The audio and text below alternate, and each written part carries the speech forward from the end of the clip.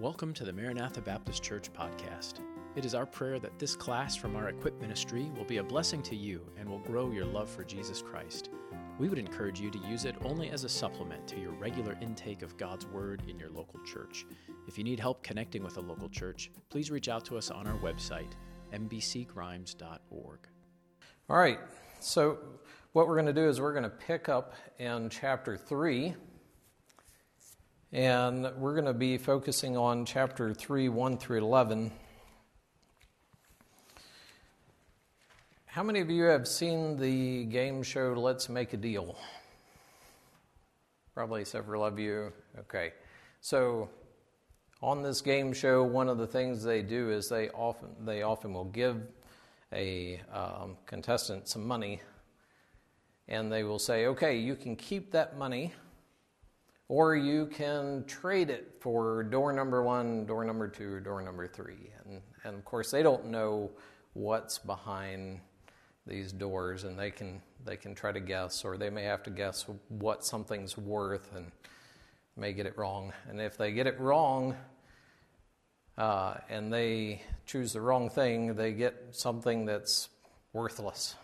Yeah, I think they call it a zonk, but it's something that's just completely worthless, and so they traded that money for something that's worthless, and they don't get anything. So in this passage, Paul talks about kind of a trade that he makes, but it's not a trade of something that he doesn't know what he's trading for.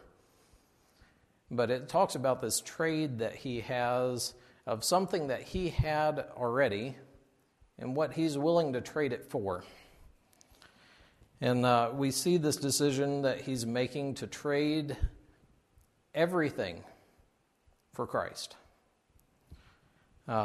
He talks about how he counts having Christ as being more excellent than everything else he had. It's the much better choice, the highest choice that he can make. And so he makes this choice and chooses Christ over everything that he had, and talks about his loss. But, as he starts out this section in chapter 3, it starts out, "Finally, my brethren, rejoice in the Lord." So he again focuses on this idea of rejoicing. And it seems a little disconnected when you first read that and then get into the rest of the passage. But then as you start focusing on it, and seeing what he's trading and what he's gaining, and he's saying, this is what the Christian life is like when we trade what we have for Christ. It is a matter of rejoicing. It is something to rejoice about. And we're going to look at a little bit more of the detail of what that trade is. But he says it is a matter of rejoicing, and he says Christ is our confidence. He says down in verse 3, "and have no confidence in the flesh." Okay, but the confidence that he says here is that we have confidence in Christ. Right?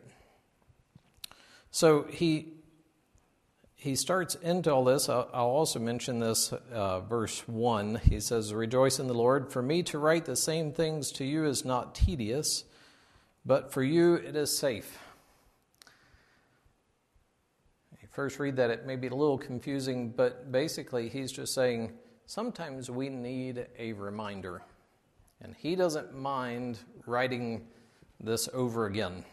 He doesn't mind writing it multiple times to them, or saying it multiple times to them. He said, it's much safer for me to repeat myself and for you to be able to grasp these concepts than for you to not be reminded of it. And so it's safer for him to repeat it. And so then he starts into this section. Verse 2, "Beware of dogs, beware of evil workers, beware of the mutilation." So, is he talking about actual dogs? No. In fact, it's kind of an interesting reversal of terms, because often Jews that, or the Pharisees would often call the Gentiles dogs. But here he's actually turning this around, and this topic that he's getting into is talking about the Pharisees and the ones that are requiring things of the law. And he says, well, no, it's not the Gentiles that are the dogs. It's really these ones that are requiring you to follow the law. Those are the ones that are the dogs. And he calls them evil workers and says, beware of the mutilation, and that's talking about that of circumcision, talking about the requirement of how they would say, for a Gentile to become a believer, for them to follow after Christ, well, not follow after Christ, but for them to continue to be a Jew, they had to be circumcised, whether they're a Christian or not. And so, he's saying, no, the circumcision is not a requirement for the Gentiles to be saved. So beware of that. And so he starts into this section, and I'm going to miss something here. Oh, yes. Definition of confidence: to be persuaded or to trust. So as we talk about this confidence in Christ and not in the flesh, it's this idea that we are persuaded that Christ is the answer. We're trusting in Christ as the answer, rather than trusting in our own flesh or being confident in what we do. All right? So he goes into this section, and we're going to be just looking at what is the result of resting our confidence or trust in Christ. What is the difference? What is part of that trade of what Paul gave up in order to go after Christ and what we give up? It says, we are the circumcision. And I want us to look at these verses. So if I have a couple of people that could read these verses for us. Romans 2:28 and 29. And then if someone else could look up Colossians 2:11. Okay. All right. And then Colossians 2:11. Okay. All right. So in both of these verses, he emphasizes the fact that the circumcision is not of the flesh. So it's really a circumcision of the Spirit. It's a circumcision of, as it said in Colossians there. Here, if you still have that, could you read that one more time? All right, so the circumcision is, one of the Spirit, not of the flesh. And, as we look at this and we think, we look at these other points, we don't rely on physical rituals for salvation. It's not necessary, to have any physical thing done to us in order to be saved. And it also isn't a requirement for a righteousness. We're not bound by these things we have to do in order to have salvation and have righteousness. But do we see that in, for instance, other religions? Are there other religions that require some sort of physical thing that you do? Okay, all right, yeah. Yeah, okay, all right. So yeah, they have to wait for the priest to come and give them their communion in order to have the cleansing. Lots of requirements for the Catholics, the 7 sacraments that they have to do. And we even see in some other countries, they'll say you have to, either shave your head or you have to go without food and fast for a certain number of days if you're going to be a believer or if you're going to be righteous. If you're going to be blameless or sinless, these are the different things that you have to do. Sometimes it's even a mark or something they have to do to themselves in order to associate themselves with being saved or being righteous.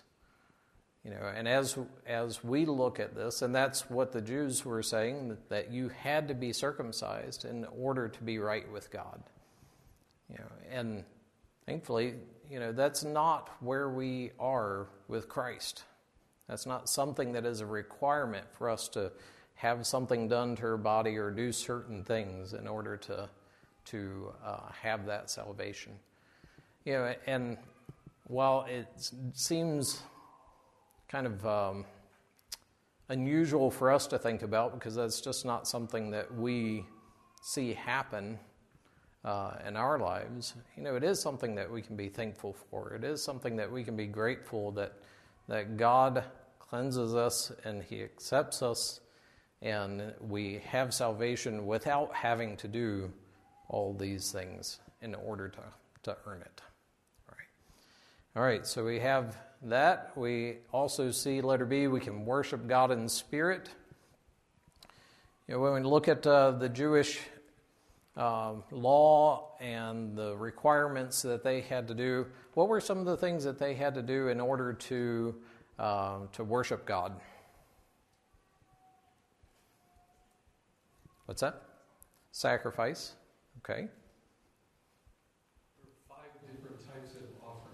Yes. Depending on what the situation is. Yeah, 5 different types of offerings. And then the feasts that they had to observe as well. Yeah, feasts, holidays. If you're going to worship God, was there a certain place you had to go?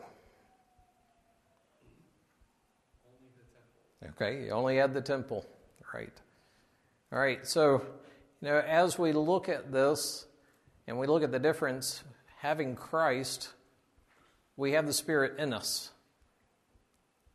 It says worshiping God in spirit, and we have the Holy Spirit in us. Does that mean that we can worship God anywhere? Yeah, and that's definitely different than what the requirements were. We don't have to go to a temple. We don't have to go to a synagogue. We don't have to rely on a priest. And as Nancy was mentioning, going to a priest and having the priest give you communion, you don't have to have a priest physically give that to you. We have the ability to worship God in a way that they could not. They didn't have that. And so, the salvation that we have through Christ gives us a lot more opportunity and freedom to worship God wherever we are. Often do we? I think, I can't pinpoint it, but I'm sure in Hebrews there's definitely, I'd have to look and try to find the reference for it, but I know Hebrews definitely covers that probably multiple times in there. Yes, good point. Yeah. The other side of the coin of that, it could. Yeah, just because you can worship God wherever doesn't mean that you can exclude the other command that we are to get together and worship together. Right. And yeah, absolutely, I agree. Well put. You said it. Yeah, very good. All right. Then letter C, we do not rely on what we can humanly accomplish. And this sort of goes along with what we said in letter A. Oh, I did? Oh, okay. I might need to borrow someone's notes because if I miss something. Oh, did I? Okay. Okay. All right. All right, so I think we're at letter C. We do not rely on what we can humanly accomplish. And we see this in, let me get back to Philippians. So let me just read through a few of these verses. It says, verse 3, "For we are the circumcision who worship God in spirit, rejoice in Christ Jesus and have no confidence in the flesh. And that's where I'm pulling this idea there. We don't have confidence in the flesh. The things that we do physically does not gain us toward any point of salvation or any point of righteousness of our own. All right? So, again, we do not rely on our actions for salvation, and we also do not rely on our actions for righteousness. And then we see in this passage Paul talking about, giving himself as an example here. And he gives us a list of things. And so starting in, in verse 4, though I also might have confidence in the flesh, if anyone else thinks he may have confidence in the flesh, I am more so. And he gives this list: circumcised the 8th day, the stock of Israel, the tribe of Benjamin, a Hebrew of the Hebrews, concerning the law, a Pharisee, concerning zeal, persecuting the church, concerning the righteousness which is in the law, blameless. And so he gives this list to this idea of his, even from birth, and 8 days after birth he's circumcised. But even from birth he was in a Hebrew family that had Hebrew tradition, Hebrew heritage, and that was important to him. All right, his nationality. He was a Hebrew from the tribe of Benjamin. Now, why is it important that it's the tribe of Benjamin? Tribe of Saul. Okay, yeah, it was the kingly line. It was an important line. Also, who was Benjamin's mother? It was Rachel. And who was it who was the wife that Jacob loved the most? It was Rachel. Yeah. And so, through the heritage of the tribe of Benjamin, it all goes all the way back to Jacob and Rachel and the kingly line. There's just several things about the tribe of Benjamin that he can look at and say, yeah, no, I was of the tribe of Benjamin, and that's better than some of these other tribes. So he could have been very proud of that, and probably was before his salvation.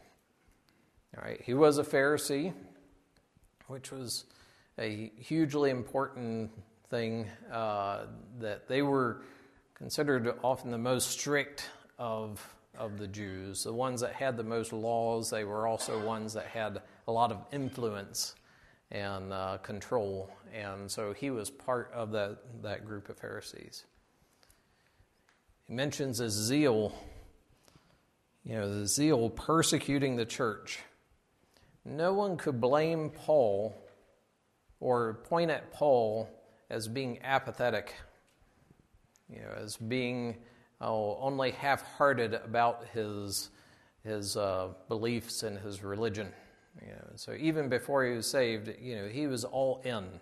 He was full of zeal, and no one could really say he wasn't doing his part. And so he had a lot of zeal, and then it mentions that he was blameless. Concerning the righteousness which is in the law, blameless. Why does he say it that way? Concerning the righteousness which is in the law. Okay, yeah, okay. And the Pharisees often made these laws. It was a list of rules and regulations. It wasn't just the law that God had given in the Old Testament, but it was a law that was also added to by often the Pharisees, and they would make all these regulations. But Kevin's right. It was more of an outward, see what I have done or what I can do, and not really a matter of the heart. And so, considering all these things that they've given as laws, and the outward appearance, he can say, considering all those, or concerning all those, I was blameless. And that's for someone to be blameless and follow all those rules is one thing, but again, it was an outward appearance. All right, so it says this is all these things that he had, the heritage and the beliefs and the zeal and being blameless, all these things he had. And it said, but what things were gained to me, these I have counted a loss for Christ. Yet indeed I also count all things loss for the excellence of the knowledge of Christ Jesus my Lord, for whom I have suffered the loss of all things, and count them as rubbish, that I may gain Christ and be found in him, not having my own righteousness, which is from the law, but that which is through faith in Christ, the righteousness which is from God by faith. All right, so I'm going to stop there. And as we look at this, how many times does he mention loss? He repeats that word a few times. Counted loss, account all things loss, the suffered the loss of all things, and then he says he counts them as rubbish. And that's kind of a nicer word for what it really means. It really is just, I think the Old King James calls it dung. It was the worthless of the worthless. It's what absolutely nobody wants. And he says, all these things I had, I just counted them all as rubbish in comparison to what he got through Christ. And so he says that I may gain Christ and be found in him, not having my own righteousness, which, as we said earlier, he was blameless according to his own righteousness, or the Pharisaical righteousness. But it says, not having my own righteousness, which is from the law, but that which is through faith in Christ, the righteousness which is from God by faith. And so as we look at these two comparisons, we personally can say, hey, there's all these different things about us that we could try to puff up and claim and be proud of. But he's saying all of this, is just worthless in comparison to what we have through Christ. And if that's not a matter of rejoicing, something to rejoice about, that we need to do some soul searching. But that's who we have. That's what we have in Christ. Now, one other question would be, though, if that is what we have in Christ and he is our salvation, he is our righteousness, then we need to ask this question: does having this confidence mean we sit back and do nothing in the flesh?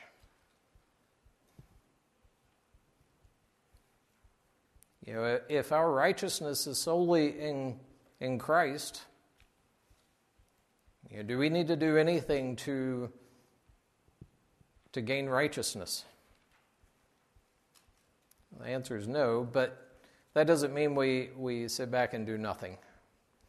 There's certainly things that we need to do.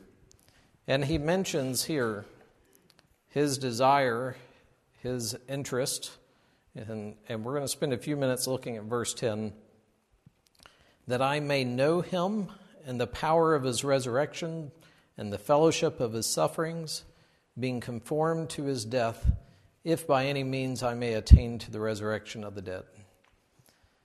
So, this idea that I may know him, all right, if we're going to know Christ, what are some of the things we have to do to really know Christ? Yes, we have Christ, we have his salvation, but do we know Christ? We talk about human relationships.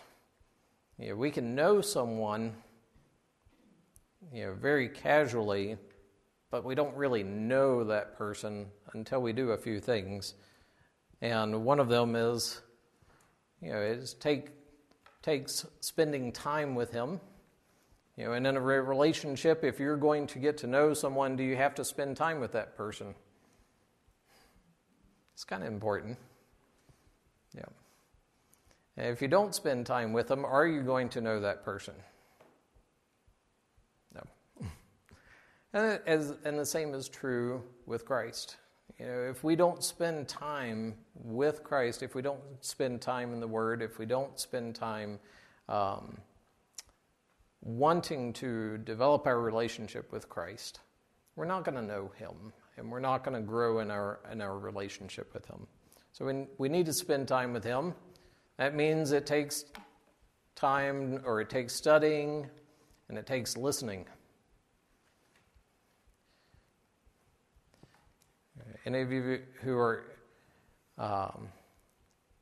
in a marriage relationship, you know that for you to know your spouse, it takes more than just casual knowledge.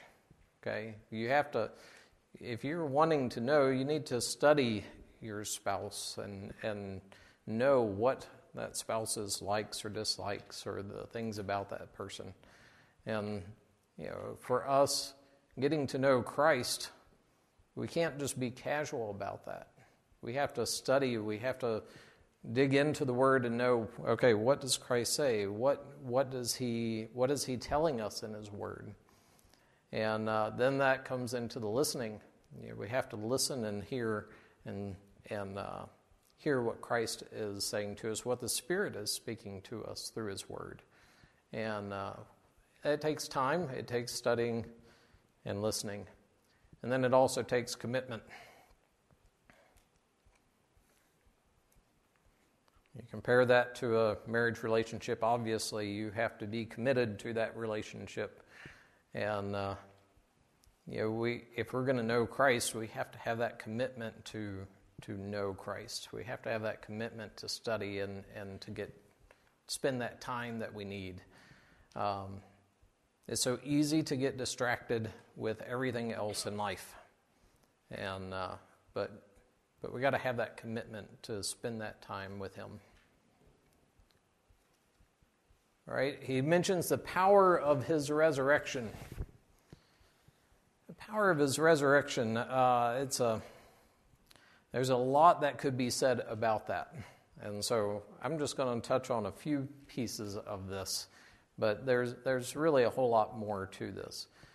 But let's look at 1 Corinthians 15, if you'll turn there. It's a chapter that deals with the resurrection a lot. There's some verses I want to point out there. Verse 17. So 1 Corinthians 15:17 says, "And if Christ is not risen, your faith is futile, you are still in your sins." So the power of the resurrection is important for what? It's for conquering sin. How important is that power in our lives? Obviously, we can't do it of our own. But that's the power of His resurrection is what conquers sin. Now, if we step a few verses before that, verse 14, we see it gives us a purpose.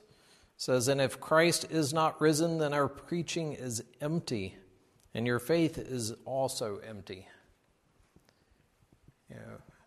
The power of the resurrection gives us purpose for life and for ministry, for service. If we didn't have the resurrection of Christ, everything else is just worthless. There's nothing to it. All right? He mentions verses 31 and 32. It says, "I affirm by the boasting in you which I have in Christ Jesus our Lord, I die daily. If in the manner of men I have fought with beasts at Ephesus, what advantage is it to me? If the dead do not rise, let us eat and drink, for tomorrow we die."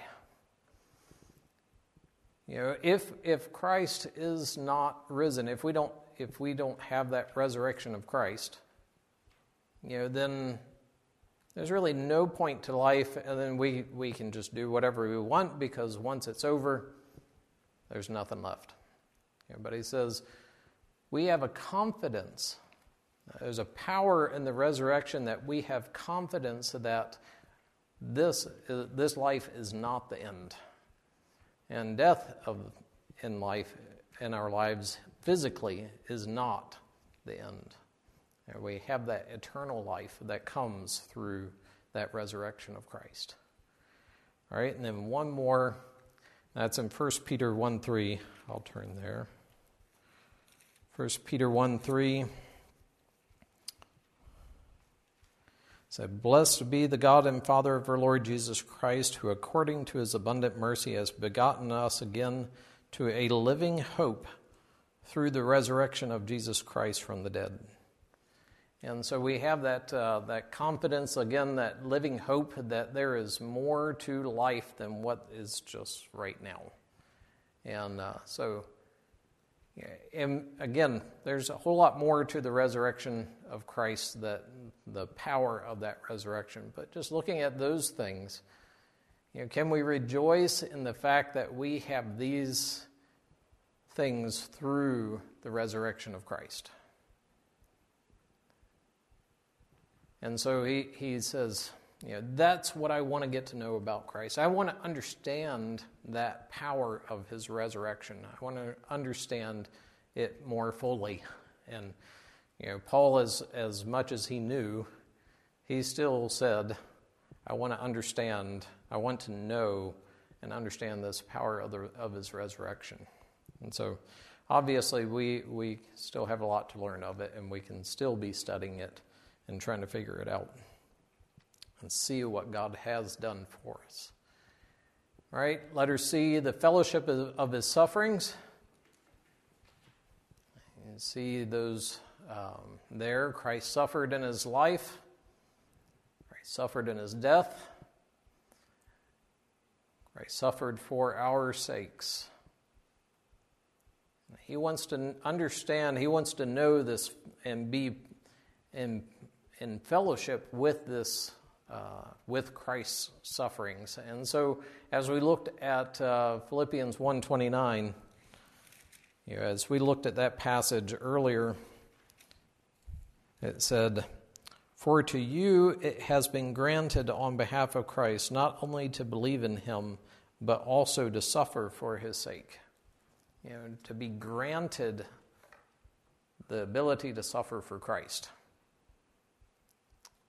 And so his desire, his hope, his goal was to know Christ, to understand the power of his resurrection, the fellowship of his sufferings, and then he goes on to being conformed to his death. Now, being conformed to his death, does that mean that he wants to die in the exact same way that Christ died?